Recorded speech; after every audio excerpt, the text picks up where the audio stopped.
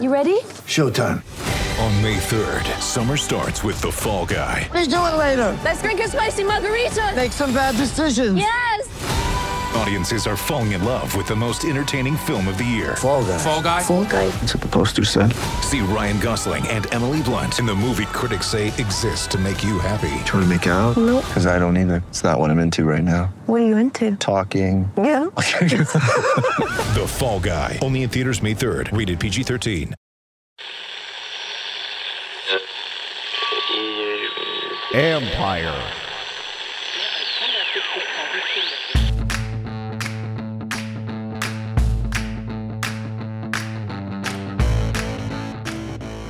Hello and welcome to my podcast, sponsored by Lono Coffee. Visit lonocoffee.com. Use promo code COFFEE2020 for a discount. I have a feeling some of you might want a nice cup of coffee on New Year's Day. Lono Coffee can help you out. Today, had to hustle to get this one out because of the Dwayne Haskins news. But I visit with my pal JP Finley from NBC Sports Washington and the Washington Football Talk podcast. We talk about the Haskins release. I think we both agree. Can't really compare this one to the RG3 situation. And I chat with ESPN's Tim McManus about the team he covers, the Philadelphia Eagles. The game matters quite a bit, so get your intel here. You can follow JP on Twitter at JPFinleyNBCS, and you can follow Tim at Tim_McManus, MC_MANUS. I have a few stories up on ESPN.com right now going in depth on the Haskins situation and what happened in his time here. And now, here's my conversation with NBC Sports Washington's JP Finley.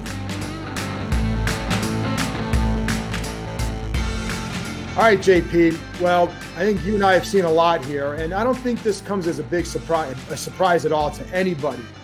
But the ending feels, I don't know, I wouldn't say shocking, but the speed of it feels shocking, maybe. How do you process this? Yeah, it's tough because you're right. I mean, honestly, a lot of us expected this last week or like a sort of an indefinite suspension or something. That didn't come, obviously. You know what some of it was? And you and I both were on it. Like, we were both on that Monday morning presser, and there was no indication this was coming. And I kind of think that's how Ron likes it. I kind of think Ron likes messing with us a little bit. If you think about it, well, he's admitted that he sets up his medical staff meeting after he meets with us so that he's not lying when he tells us he hasn't gotten a medical update. Like, I think it was intentional that this happened after he got done with all his media obligations. 1,000%. And then we don't talk to him again until Wednesday. Not shocking, but still at the moment it happened, when it hit my phone, I was like, oh, wow. Yeah. And all of a sudden, like, for you and I, it's like, your day just got turned upside down. Just a little bit. Right, dude. It was beautiful weather. I actually had a tee time to play 9 holes this afternoon. I could have gone on a bike ride, man. Yeah, that obviously didn't happen. No. But dude, when you combine the nonsense, when you combine the maskless strip club party with really a remarkably terrible performance, if you can't help them on the field and you're a distraction off the field, why do you keep them? Right. I think it's just always a shock when something like this ends, especially because it was so fast. But certainly, even yesterday after the game, I mean, my story, you talked on the air about how this is that was one of the worst performances you'd seen. And for me, it sealed his fate in a negative way, because he had one chance to show, maybe not even just for here, but to put film on that you can go do this for somebody. Because I always felt like that release was going to come in the off season. Totally. But do you think in hindsight, now Michael Phillips, and I had him on after the game, but we talked about this last week about his piece about, Ron had the chance to show the culture stuff and all that. In hindsight, should they have done this last week? I don't think so. And I mean, we're all close friends, right? Like, I said this to Philly. Ron's trying to win a game. He's trying to win a division title. He doesn't know that he can trust Heinicke. And on paper, Dwayne should be way better than Heinicke. So I think that's why he kept him around and gave him the start, and even brought him back out in the third quarter when I very much think Dwayne should have been benched at that point. Just go to Heinicke. But I think it was maybe accelerated cutting Dwayne because Heinicke played better than him. It was no longer theoretical. There was evidence that, all right, this other guy, all 5'10" of him, can play better than the guy that threw 50 touchdowns at Ohio State. And I think the hard part too were some of the mistakes that kept being made.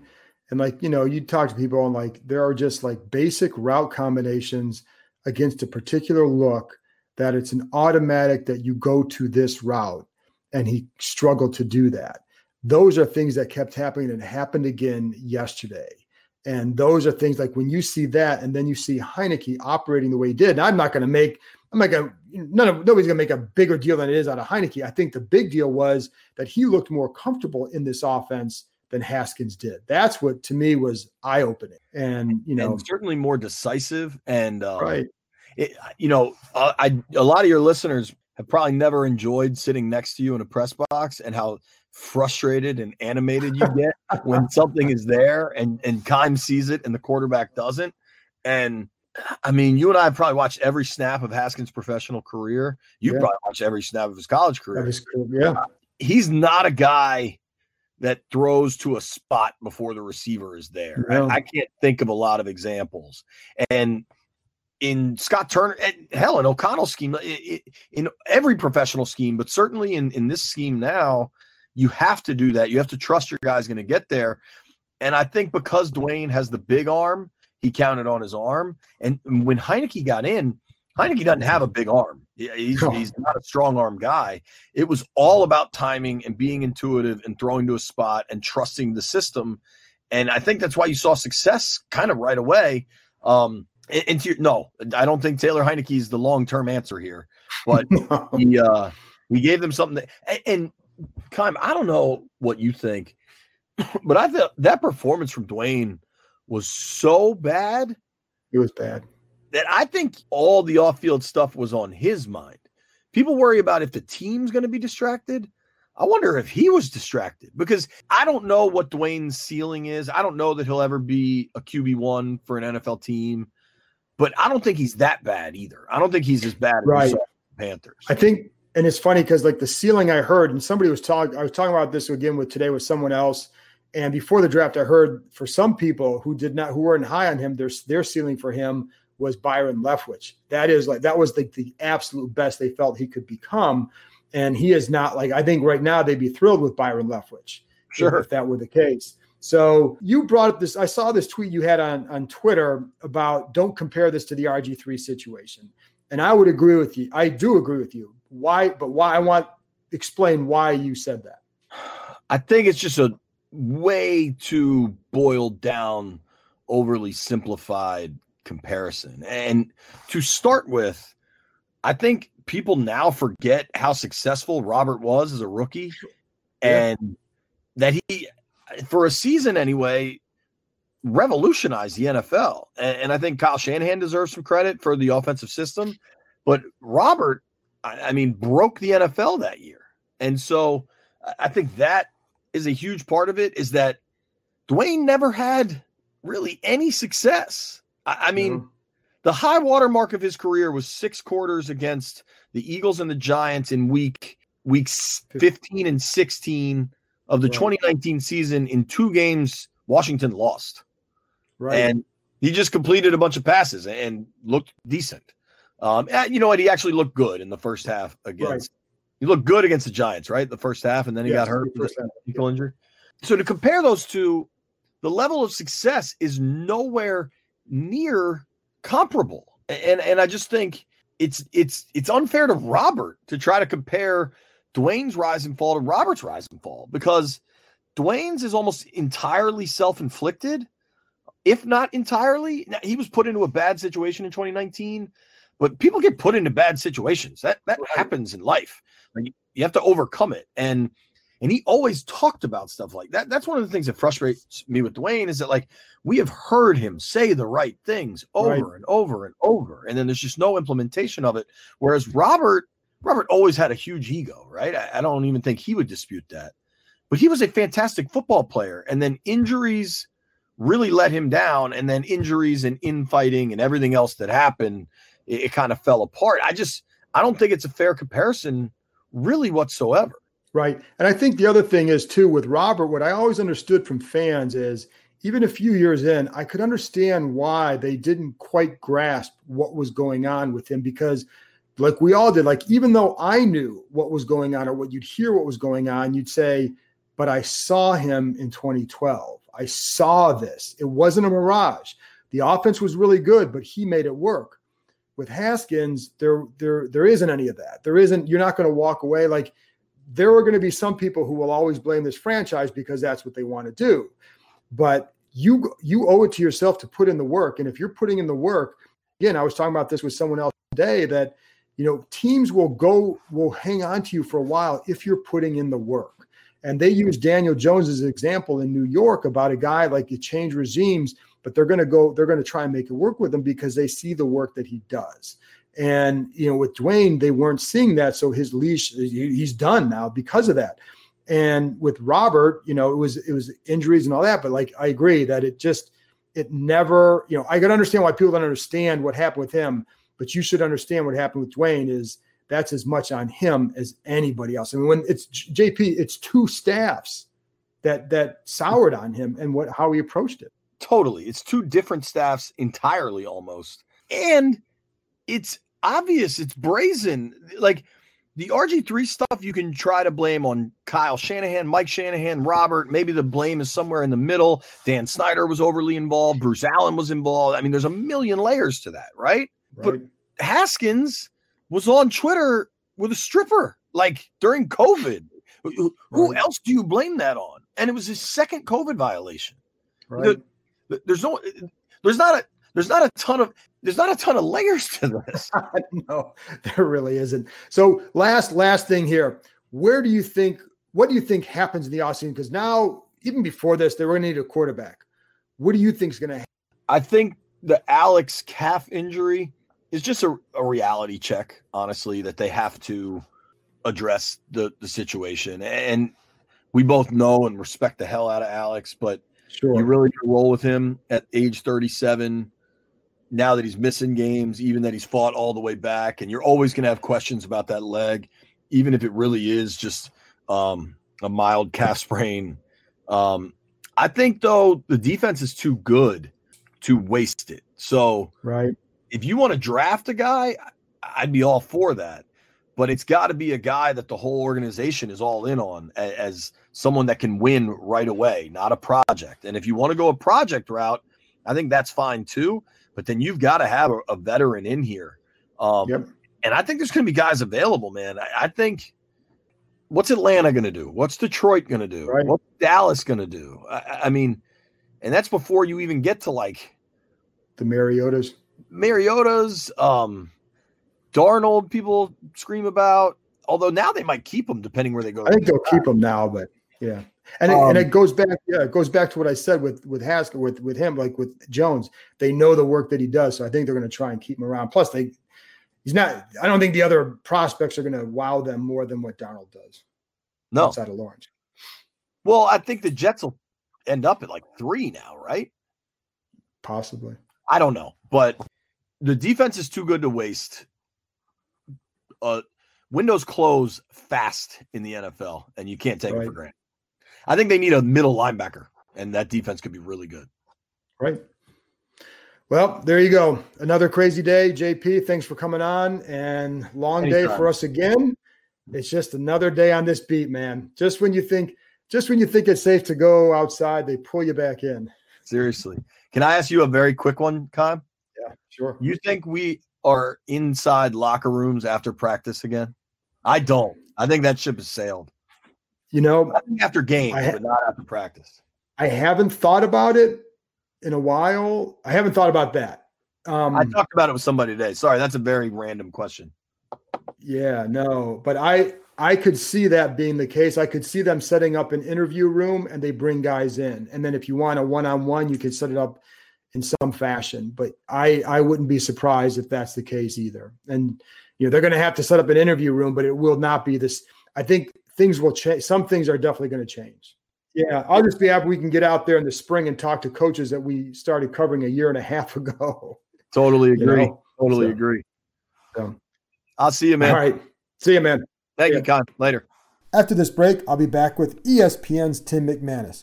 We talk about Carson Wentz's future, Jalen Hurts' impact, and what the Eagles might have left. It is almost that time when you put your name in a grid and hope that your box hits the final score. But you don't have to wait until February to start winning. With Boxes, you can play box pools every day for every game. Boxes is completely free to play, and you can win big. Washington football fans who download the app from the App Store or go to boxes.com, that's BOXIZ.com, and use our code KIND20 can enter our contest where the lucky winner with the final score of the Eagles-Washington game will receive $100. We'll have new games every week and incredible prizes in the playoffs and for the big game that will include tickets to games next year when fans can finally return in 2021. So go to boxes.com for more information or download the app now. BOXIZ. Use the code KIND20, that's KEIM 20, when you sign up and when you enter our contest for the Washington-Philadelphia game. It's free for you and your friends to get in and win. Boxes. It's anyone's game. Welcome back. Now here's my conversation with ESPN's Tim McManus. All right, Tim. Well, back in week 1, when Washington upset the Eagles, I thought all it would do is kind of be a pain in the butt loss for Philly en route to a division title.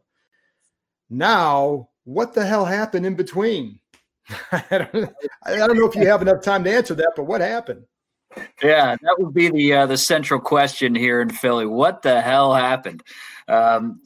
Especially because, John, they went into the season as the only team in the division that had continuity at the coaching staff, and it was the pandemic shortened off season.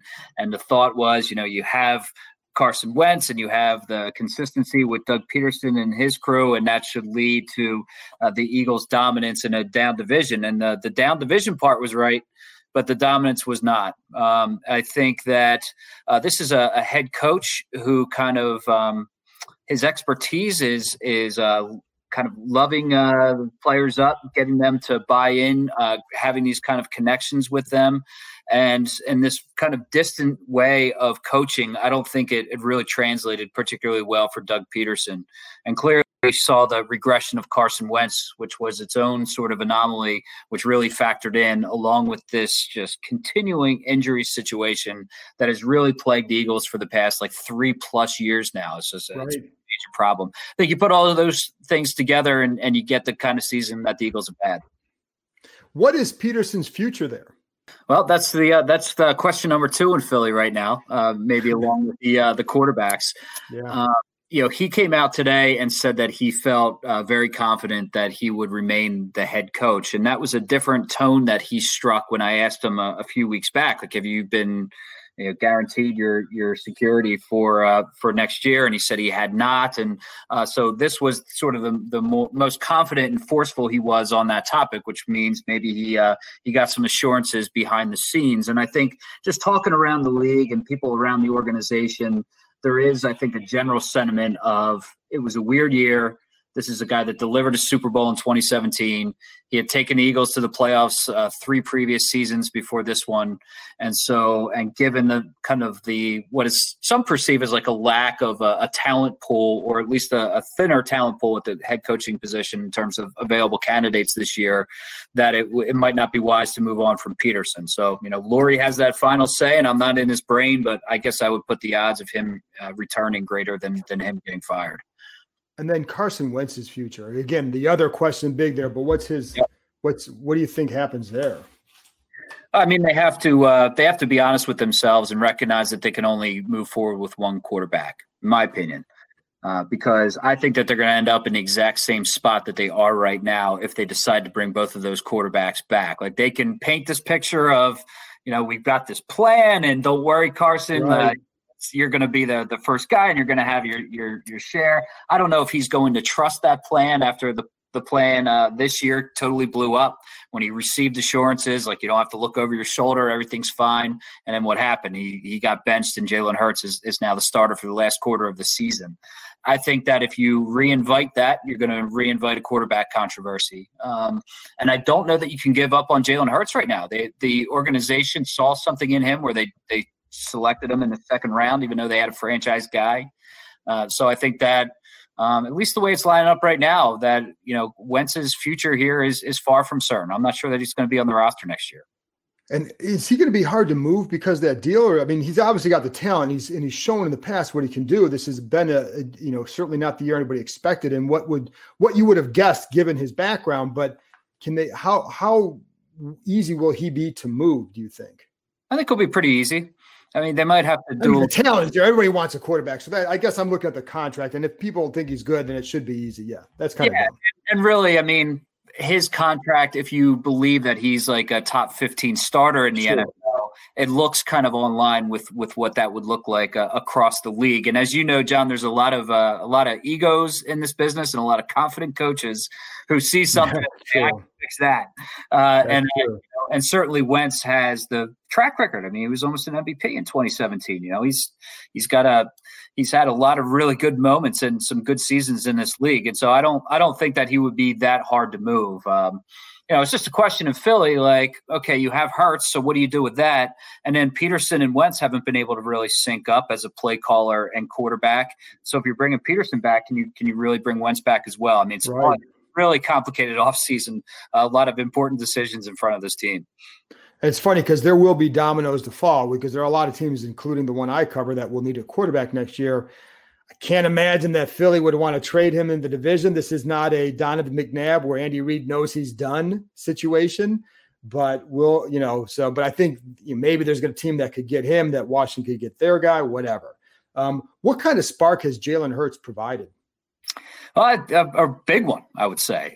This offense was really stagnant for the better part of the year. And there was a question of, is it Peterson? Is it Wentz? And, kind of what I started to see that I couldn't really unsee once I saw it is that Wentz was just slow in delivering the football. He was not decisive or confident in his decision making, and that was all leading to kind of the breaking down of this offense.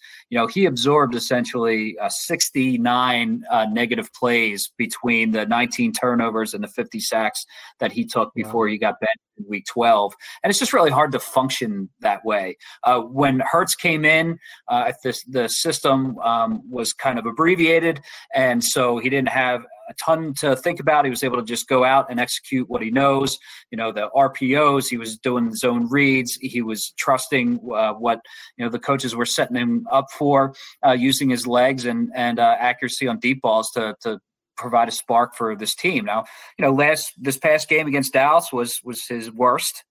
He had 3 turnovers. There's going to be a lot of bumps in the road. It's not all going to be like it was the first 2.5 games that he played, but, certainly showed some promise, and that the league seems to be trending towards, the quarterbacks that can do both, right? I mean, that can hurt you with their legs and their arms, and Hurts can certainly do that. Yeah, and and a lot of teams have trouble defending that kind of a quarterback. In that first game, Washington's defensive line kind of dominated with the sacks and all that. Where is the Eagles line at right now? Is that, and I know, like, from your perspective, you got to look at big picture beyond this game. For Washington fans, they got to look at this game and what can they take advantage of. What is the state of that Eagles line right now? Yeah, so it's a mess, compared to what they thought it would be. Lane Johnson, their starting right tackle, isn't there. Their starting right guard and Brandon Brooks isn't there. It's basically like Jason Kelsey and the left guard Isaac Seumalo are the only 2 original pieces from that offensive front.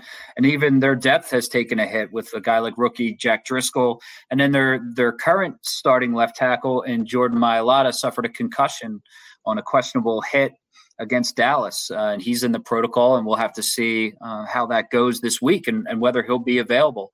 So they have one of the best offensive line coaches in the league, in Jeff Stoutland, who has done a really nice job of piecing it together, getting the best out of his guys. But it's a patchwork offensive line at best. What do you think happens with that defense? A brutal day yesterday, but I know there are a lot of guys missing, and Fletcher Cox goes out. What do you think will be the health for that group? I know we're talking about this game 6 days in advance, but what will be the health of that group, do you think, come Sunday? You could actually see the difference in the defense when Cox was in there and Cox left. I mean, it was a totally different ball game when he left that Dallas game. Now, he didn't practice the week leading up to that with a neck injury. He leaves with a stinger. He's been on the injury report with that neck injury for weeks. So this is something that is not going to be going away over the next handful of days. It's just a matter of, can he play, and then can he sustain in that game? Add to that they were missing Derek Barnett and Josh Sweat, two of their primary edge rushers, and that's why they weren't able to get to the quarterback, and that's why the secondary was in as much trouble. It's a secondary that's been diminished by injury in its own respect. So they looks like they're going to be getting some help back. Barnett, I think, is trending in the right direction, so they might get him back. Cox is a question mark at this point, and they made that move in the Dallas game to put Jalen Mills from safety back to his natural cornerback position to help stabilize things, and maybe we'll expect that this upcoming week. And so it's a group that's hurting, and they're going to have to kind of piece it together. So it's not exactly Washington is going to be going up against the best version of this Philadelphia defense. Well, this Philadelphia defense might be facing Taylor Heineke, so I don't know. We'll keep that in perspective for a minute here. Last thing though. This team, this franchise, it's been a brutal year. How ready are they for this to end? And what do you think they may have left for one game that Washington absolutely needs to win? Well, I mean, there's a lot of prideful guys on this team. There is some of the championship nucleus that still exists. Guys like Brandon Graham and Jason Kelsey, and the coach, who. His job, even though he's feeling confident, maybe isn't certain, and he needs to get his guys to play. And if they feel like he's in jeopardy in any way, they'll probably play for him. So I think one of the trademarks of Doug Peterson teams is that they usually rally late, that they don't give up on the coach or the situation, even when it gets bad. So they're not going to be fully staffed, but I do expect them to be fully engaged. It'll probably hurt certainly Philadelphia fans if Philadelphia win means a Dallas playoff berth, but I think that the team's going to give it a go. Yeah, and it'll be interesting to see too what Deshaun Jackson does against his secondary, which has given up big plays, and I think that'll be something to watch as well. Tim, thanks a lot for coming on, and I can't believe that I'm the one here that might be covering a playoff team this year, so that's a surprise to me and to everybody else. Well, just extend your season even longer, John. Just what you need. Yeah, because it's been quiet, so we needed something else to happen here. So exactly. All right, Tim, thanks a lot. Thanks a lot. All right, Happy New Year to you. You've heard me talking about Lone Oak Coffee for a couple months now. Let me tell you a little bit about who they are and what they're about. Lone Oak Coffee is based in the Shenandoah Valley, just a nice bunch of people who are open for business during this trying time. Just look at their website, loneoakcoffee.com, and what do they highlight? Their core values of quality, family, transparency. They work with co-op farmers from all over the world to source their beans. They also support small farmers to find the right beans. During this pandemic, one of my saving graces has been grinding my beans from Lone Oak Coffee and taking a few minutes before the day to savor the coffee, get my mind right.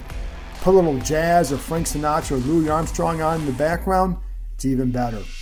I've enjoyed all their blends, but among my favorites, the Ethiopian Guji, love the berry flavor, the Mexican Chiapas, and their house blend.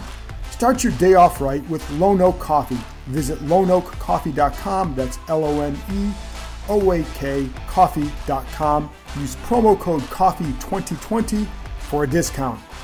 You can thank me later. That's it for this episode. Thanks to JP and Tim for coming on, and thank you, as always, for listening. Thanks, as always, to Lone Oak Coffee for their continued support. I'll be back with another episode Thursday, talking to former Washington tight end Logan Paulsen about the Eagles game and much more. Talk to you next time.